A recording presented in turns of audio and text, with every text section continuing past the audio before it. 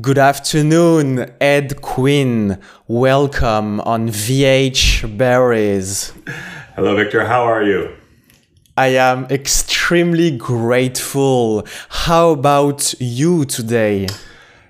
You know, I couldn't be much happier, Victor. I am in my new home. I just wrapped season 6 of The Oval. I have all kinds of fun stuff coming up. Life is great right now. So I really couldn't be much happier.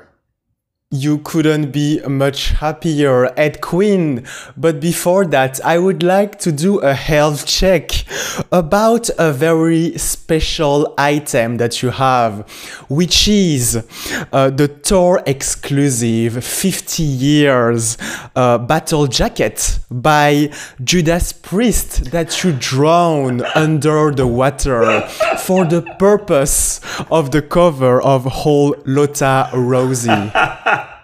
Okay, so a very good friend of mine, his name is Max Bretos. And now Max is he's a very big soccer announcer in the American Professional League for the LAFC.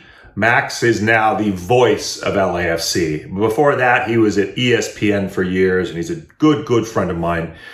And we love old school heavy metal.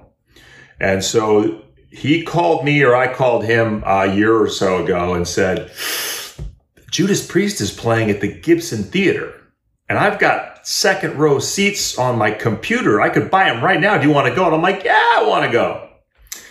So we shoot over there to the Gibson Theater, and we get there a little early.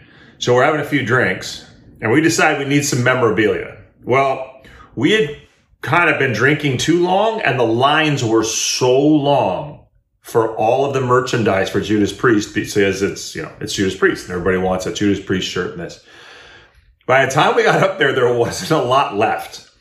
It was either like triple extra large t-shirts that came down to my knee, or like shirts that would only come up to about here. He got one. He's a large, I'm an extra large. And he got the quintessential, the very iconic British steel, which is, the hand holding the razor blade from the British Steel album cover. I didn't know what else to get, but then I looked up and I saw this one ridiculous vest with the things out the back, and I was like, oh my goodness. And Max was like, you're not buying that. And I'm like, I think I have to. And he goes, no, I think you have to. So not only did I buy it, but then I wore it around the concert. And for whatever reason, when I was going to do the photo shoot for the album, where I shot all of the art with this amazing photographer, Jeff Borney. I met Jeff Borney in Milan 30-something years ago. He was a huge model, Armani and Hugo Boss, and now he's this great photographer. And so we had gotten a bunch of clothes from John Barbados and gone out to Joshua Tree to shoot. And we shot all day and all night, and we woke up in the morning, again, a little hungover. I mean, you're French, you understand. And I had this cowboy top. He goes, oh, I got to shoot you in the cowboy top. What do you have left? I go, how about this vest? And he goes, where did you get that? And I go, it's a long story, but I put my Judas Priest vest on. I got in the cowboy tub in the desert. He took a couple of photos, and we shot a lot of nice art, but those silly photos, at dawn, in the hot tub, in that vest, are probably our favorite photos. So this is your favorite photo because you chose it as the album cover, and by putting this very special vest underwater, we can say now that this is a destruction for creation. This is a cycle. Yes, it absolutely is. And it also, but Judas Priest goes back, for me, you know, growing up as a kid in the late 70s and early 80s and learning to play guitar, Judas Priest was just one of these larger than life bands that we loved. It was Judas Priest, it was Iron Maiden, it was the Rolling Stones. There were just some bands out there that were so iconic. And so to me, it'll always, their music and the way they play and the way they perform always hold a very special place in my heart. So to be wearing that vest in that photo is it's very fitting. Absolutely, Ed Quinn, and in definitive, it might be not all about destruction because I have a solution. It would be to put that vest on the cactus in the background to help the vest dry, but we could have some hole in addition of the gold studs that you just mentioned. Victor, where were you? Where were you when we were in the desert and we needed you? We needed your eye for fashion. We needed your creativity. So here's the problem now, buddy. When we go shoot the art for season 2, guess who's flying from Montreal to Los Angeles? You, my friend. So you just got yourself a job whether you want it or not. So maybe that the white knight cannot mend a ripped jacket, but white knights, they bend broken dreams. Yes, no, that is that's a line from the new song that was just released, "Lights Out Love." I am actually very proud of that song. I'm proud of the story that it tells. It was a cool moment in which I met someone flying on an airplane, and she told me her story, and it always stuck with me. And so I was very happy with the way the song came out, and then had this incredible opportunity to play the music, you know, to make a real music video. I mean, I shot a couple of smaller ones for Routine and for Freak Show Cold. And that was like me and one friend and us sort of doing this very contained small project. But for Lights Out Love, I flew to San Jose. I flew my band members in from Las Vegas, from Vancouver, from LA. And we did a 4-day shoot on Lights Out Love. Nick Martinez and his San Jose State Film School, they really just went above and beyond. They worked so hard. They're really proud of the final product, as am I. So yeah, if you haven't checked it out yet, Lights Out Love, everywhere you stream or watch music. Your Spotify's, your YouTube's, your Amazon, iTunes, wherever you watch music or stream music, it's worldwide. Absolutely, Ed Quinn. And when I am watching this video clip for that song called Lights Out Love, I can feel that you gave so much of your energy, because at the end, the clip and the music end abruptly, sharply, in a flash. Yeah, no, it is. It's kind of a barn burner of a song, and so, you know, when it was done, it was just done. And so there is something I like that about a song. Some songs, you know, you fade out slowly or you kind of wrap them up, and that one just done. Lights out, like a light switch, boom. So absolutely, Ed Quinn, and this particular song has a very fast BPM, 3 letters that have a lot of meaning for the Arthur Edward Quinn legacy, because BPM can also mean Barcelona, Paris, and Milan. Ah, yes, Victor, yes. So when I thought I was going to be a lawyer. I was a history major at the University of California, Berkeley. And I was surfing a place called Ocean Beach, San Francisco. And I'm basically changing out of my wetsuit. So I'm half naked. And a gentleman came up to me and said, "Have you ever thought of shooting any pictures?" Which is a really good way to get kidnapped. and never be heard from again. But I had a lot of friends who are in the modeling world, and they said, you know, I ended up going and taking pictures with a guy, and I got an agent. Then I got another agent, and then I graduated, and I was about to go and do an internship with Coldwell Banker, and a big commercial real estate firm. And instead, I went to Europe, and I started in Paris, did one show, went to Barcelona and did a whole bunch of shows, went to Milan, got no shows, went back to Barcelona for about 6 months. And then the next 3 years, I just did the show tours where I would live in a city. I live in Barcelona, or I live in Milan, or I live in Paris, or Hamburg, or Geneva. And then would go do all the runway shows during show season. And it was a very indirect way for me to get to Hollywood, because although I did model some, I wasn't a very good model. There were a lot, you know, modeling was either very, very beautiful young boys or men. And I was sort of early 20s, you know, I'd be a man eventually, but I wasn't pretty like the little kids, you know, the young guys.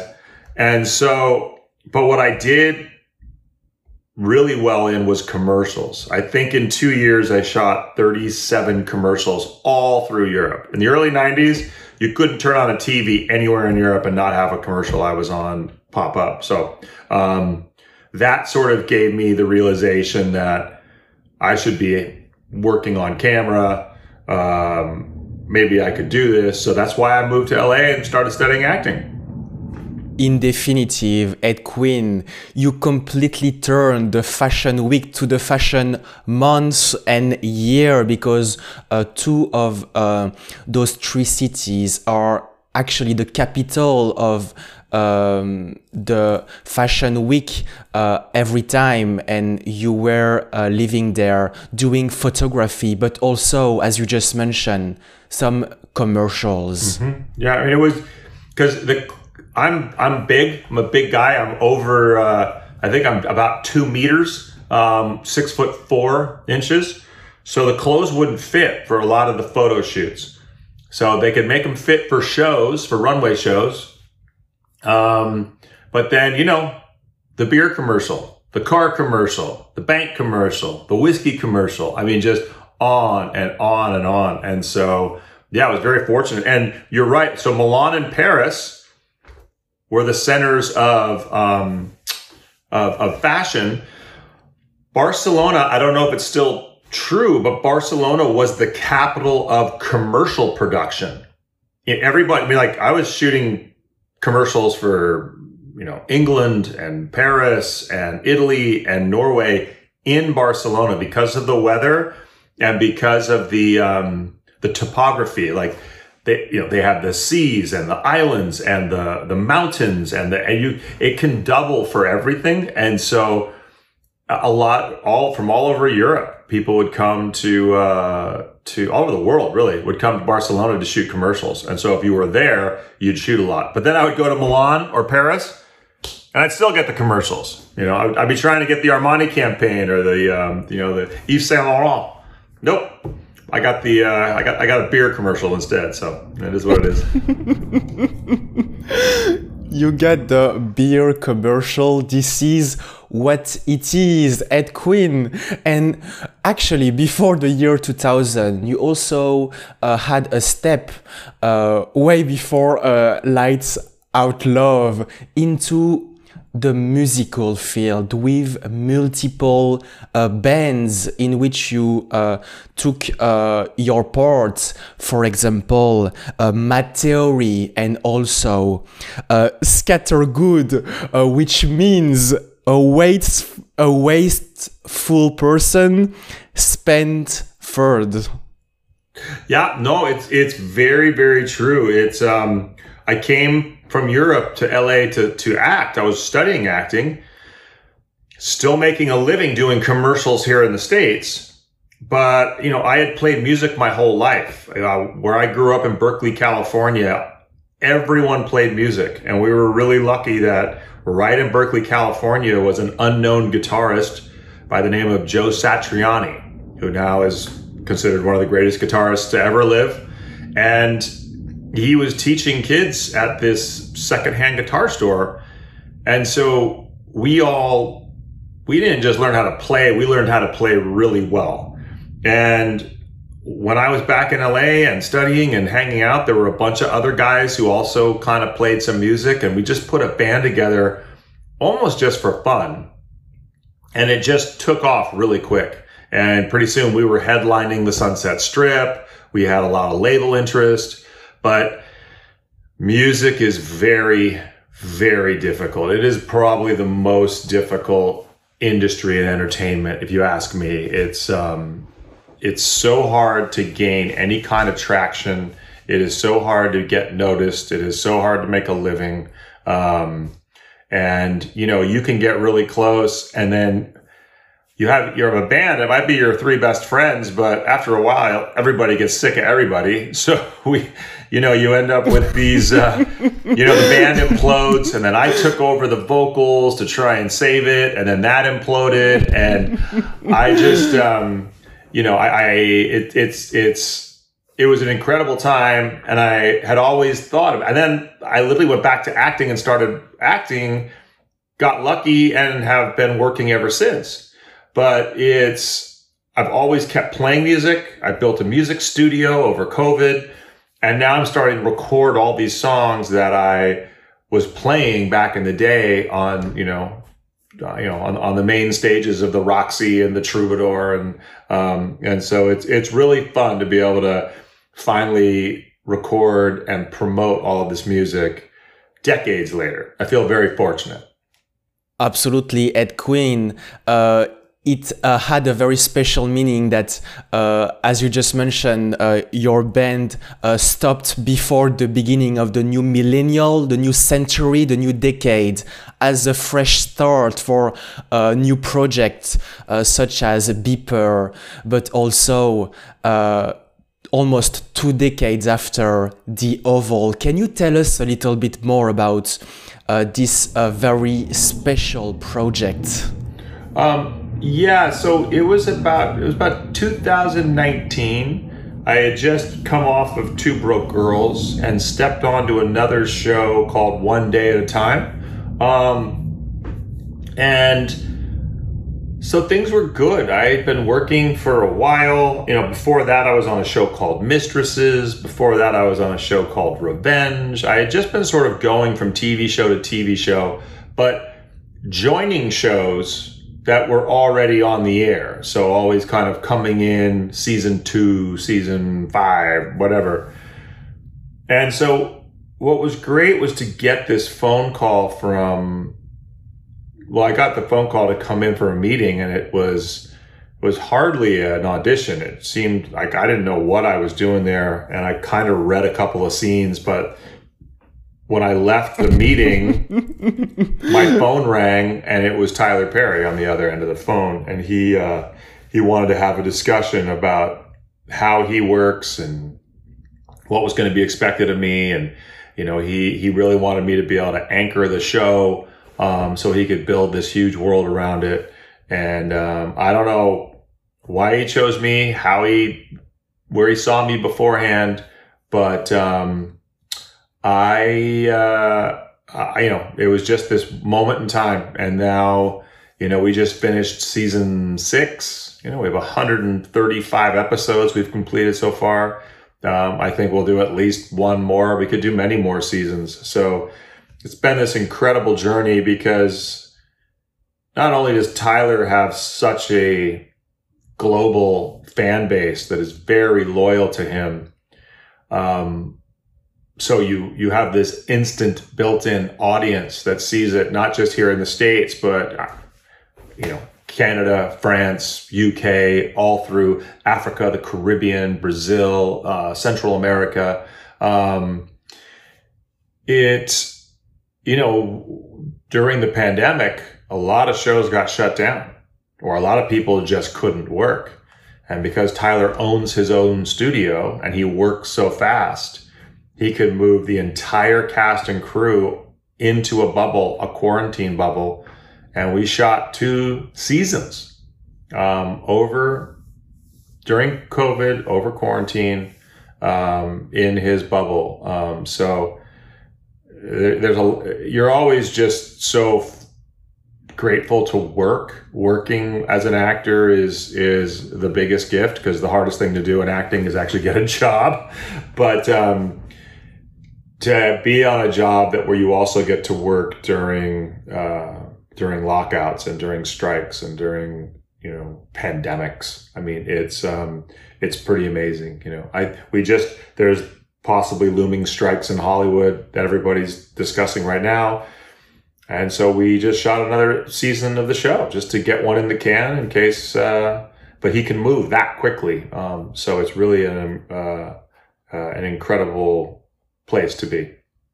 Having another season ready in the can, this is very inspiring, Ed Quinn. And if I understood correctly, this mega project entered your life from the door, but the entrance hall. Yeah, it came out of nowhere, like literally, and so it was really. I'm very, very grateful and very blessed, and all shows end. This one's going to end too, and I will be sad when it does. Absolutely. The entrance hall was a direct reference to the name of the main door in the White House. Oh, yes.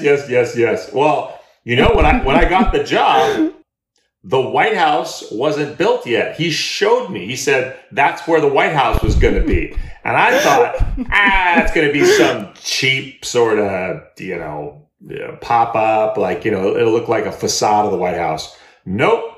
He built it. The whole thing to scale. It's pretty spectacular. Tyler Perry built it, and this television series is a political drama and also a primetime soap opera called The Oval. But if I understood correctly, it is not always about politics, but about relationships and the behind the scene. What is your personal interpretation of the political element in that series? Yeah, no, Tyler's vision for the show was to do, well, the upstairs, downstairs of the White House. I mean, it's a very old way of storytelling about institutions, not like a Downton Abbey or something, in which you tell the story of behind closed doors, what the cameras don't see in politics, and you get into the personal lives of the people who keep the White House running. Now, Tyler loves crazy, over-the-top, salacious storylines. So some of the storylines in our show are borderline just bonkers. But that's okay. People love it. And it's super fun to act. It's super fun to get to play those roles. So, it's just, it's a really fun, crazy roller coaster of a ride. And, I just love that the fans continue to absolutely love it. Absolutely. Ed Quinn, this story is taking place at the banks of the Potomac River in Washington, D.C., following your specific story as the President of the United States of America. And I would love to discuss about becoming POTUS, because there is important responsibilities. Yeah, it's, having studied history, and I also studied that it's probably the most difficult job in the world. It's almost impossible to be good at it, because, half the country's going to hate you just because you play for the wrong team. And so it's an incredibly difficult position to be put in. And that is sort of what Mike drove my character, that, you know, he didn't even really want to be a politician. He sort of fell into politics and just kept winning elections. He became a mayor, and then he became a governor, and now all of a sudden he's the president. And his family's a hot mess. He's a hot mess, and yet he's there as the figurehead for the most powerful nation in the world. And so it's a lot of fun to have a lot of fun with that. It was a lot of fun to have a lot of fun with that, and your character went, as you just mentioned, from the mayor of Pittsburgh to governor of Pennsylvania. And I assume that, as you just mentioned, you studied the history of the US president, but as an actor, you also maybe relearned to do handshaking and also walking. Yeah. I mean, it's all of the things. It's, you know, sitting down and making sure your suit isn't wrinkled when you sit down into the chair. It's, you know, you speak one way when you're talking to everybody else. And then when you speak to America, you have a voice that reaches everyone, not just your core constituents, but across the aisle. Because the only way our country will be strong is if we come together as one.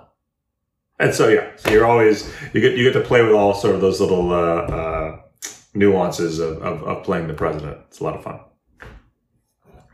Absolutely, Ed Quinn, you cannot handle the microphone the same way you did in the video clip of Lights Out Love.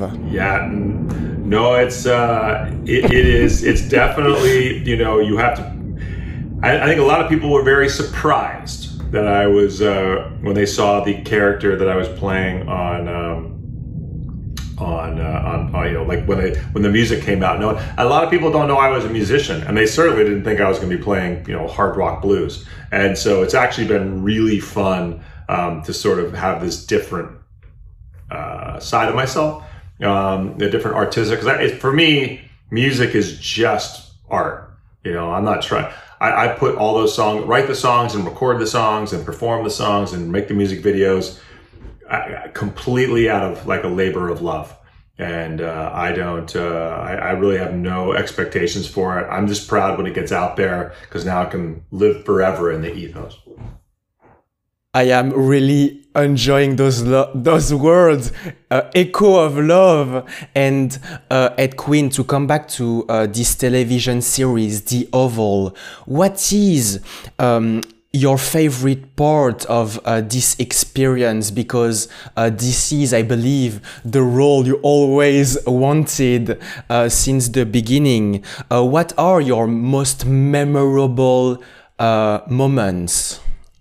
Well, I'm just happy. I mean, you know, when you do a Tyler Perry show, you have a real opportunity to be successful.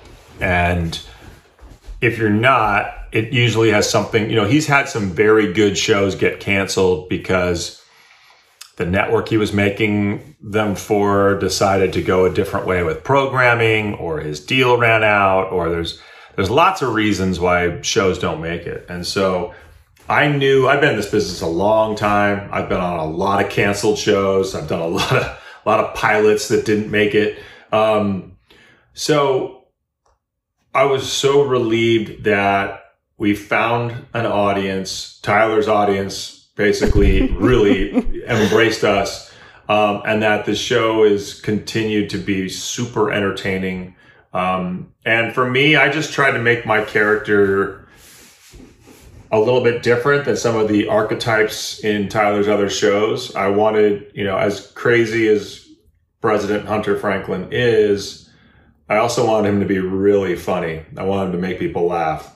And I'm pretty sure, you know, I know from watching Twitter on show night that, you know, almost every episode, I have people laughing out loud, which is, you know, that to me is probably the thing I'm the most proud of. We can put all of the success of The Oval on the quality of the handshake of Hunter Franklin, because they can be subjects of extensive commentary and can garner a wild media attention. Yeah, absolutely. So it's very, very true. You're playing this very iconic character, and to pull it off, and then to I'm going to a party tonight in downtown LA. I'm going to go buy a massive 70-foot electronic billboard of me as the president, which is, it's one of those things you never really get used to, but just a reminder that, you got real lucky and you worked real hard and things are going real well. So. You just mentioned those words. The things are going well at Quinn, and this is particularly the case this year because you are involved in two very special projects that are going to come this year, and I would love to hear more about it. I am talking about Men in a Long Black Coat and also Shadow Force. Yeah, it was a great end to last year. We shot a season of The Oval in the spring. I worked on the music most of the summer. And then come fall, I all of a sudden first got a phone call from Joe Carnahan, the director of Shadow Force. And he had this great action thriller that he was going to shoot in Colombia with Kerry Washington and Frenchman Omar Sy and Mark Strong. And it was just this, it's such a fun script. It's a big Lionsgate movie, lots of bullets, lots of blood, lots of fun lines. And so we just had this incredible experience down there. I can't wait. I don't have any information on their release date. I know they're close to locking pictures, so as soon as they do that, then they can figure out when they want to release have the big premiere of the movie. And so it was great. I was in this perfect spot where I was sort of I thought kind of done for the year, was building a house, kind of focused on other stuff. And out of nowhere, I get another offer for this movie, A Man in the Long Black Coat. Much different type of film. Sort of a high plains, modern Western. Mark Fierstein does an amazing job as the lead. Incredible cast as well. Neil McDonough, Christopher Lloyd, Dermot Mulroney. So it's, I'm really excited to see that movie as well. That'll be coming out this year. So it was a nice, strong end to last year. And then coming into this year, went back, shot another season of The Oval, and been promoting the music. I have live performances coming up. I have all this other fun stuff, and and it'll be really fun when those movies, finally hit the screen. This will be very fun when those movies hit the screens. I am looking forward to see Detective Wallace and Parker on the screen. Thank you very much, Arthur Edward Quinn. Thank you, Victor, so much. This was really, really nice. Thank you for having me. And again, if your listeners are interested in the music, edquinn.com or anywhere you listen or stream music, Ed Quinn and the Swamp Metal All-Stars. And I really appreciate you taking the time.